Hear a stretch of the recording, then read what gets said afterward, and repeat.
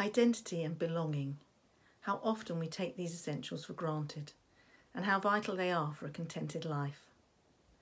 My name's Christine, and my good book recommendation for today is Jenny Quintana's The Hiding Place. In The Hiding Place, we meet two women, one searching for answers to the mystery of her abandonment as a baby, the other with a carefully kept secret, longing for a more exciting and fulfilled future.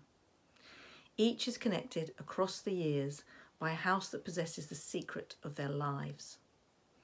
The Hiding Place is an emotional mystery skillfully set in separate time periods, the early 1990s and the early 1960s, centred around a shabby South London house and its inhabitants.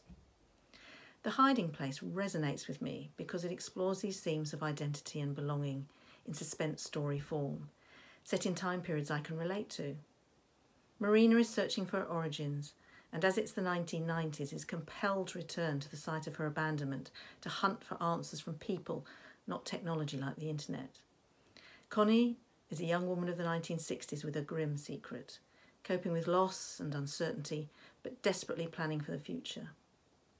Jenny Quintana unfolds the mystery of the abandonment through Marina's investigative conversations with the house's residents, intertwined with the gradual revelation of Connie's heartbreaking story.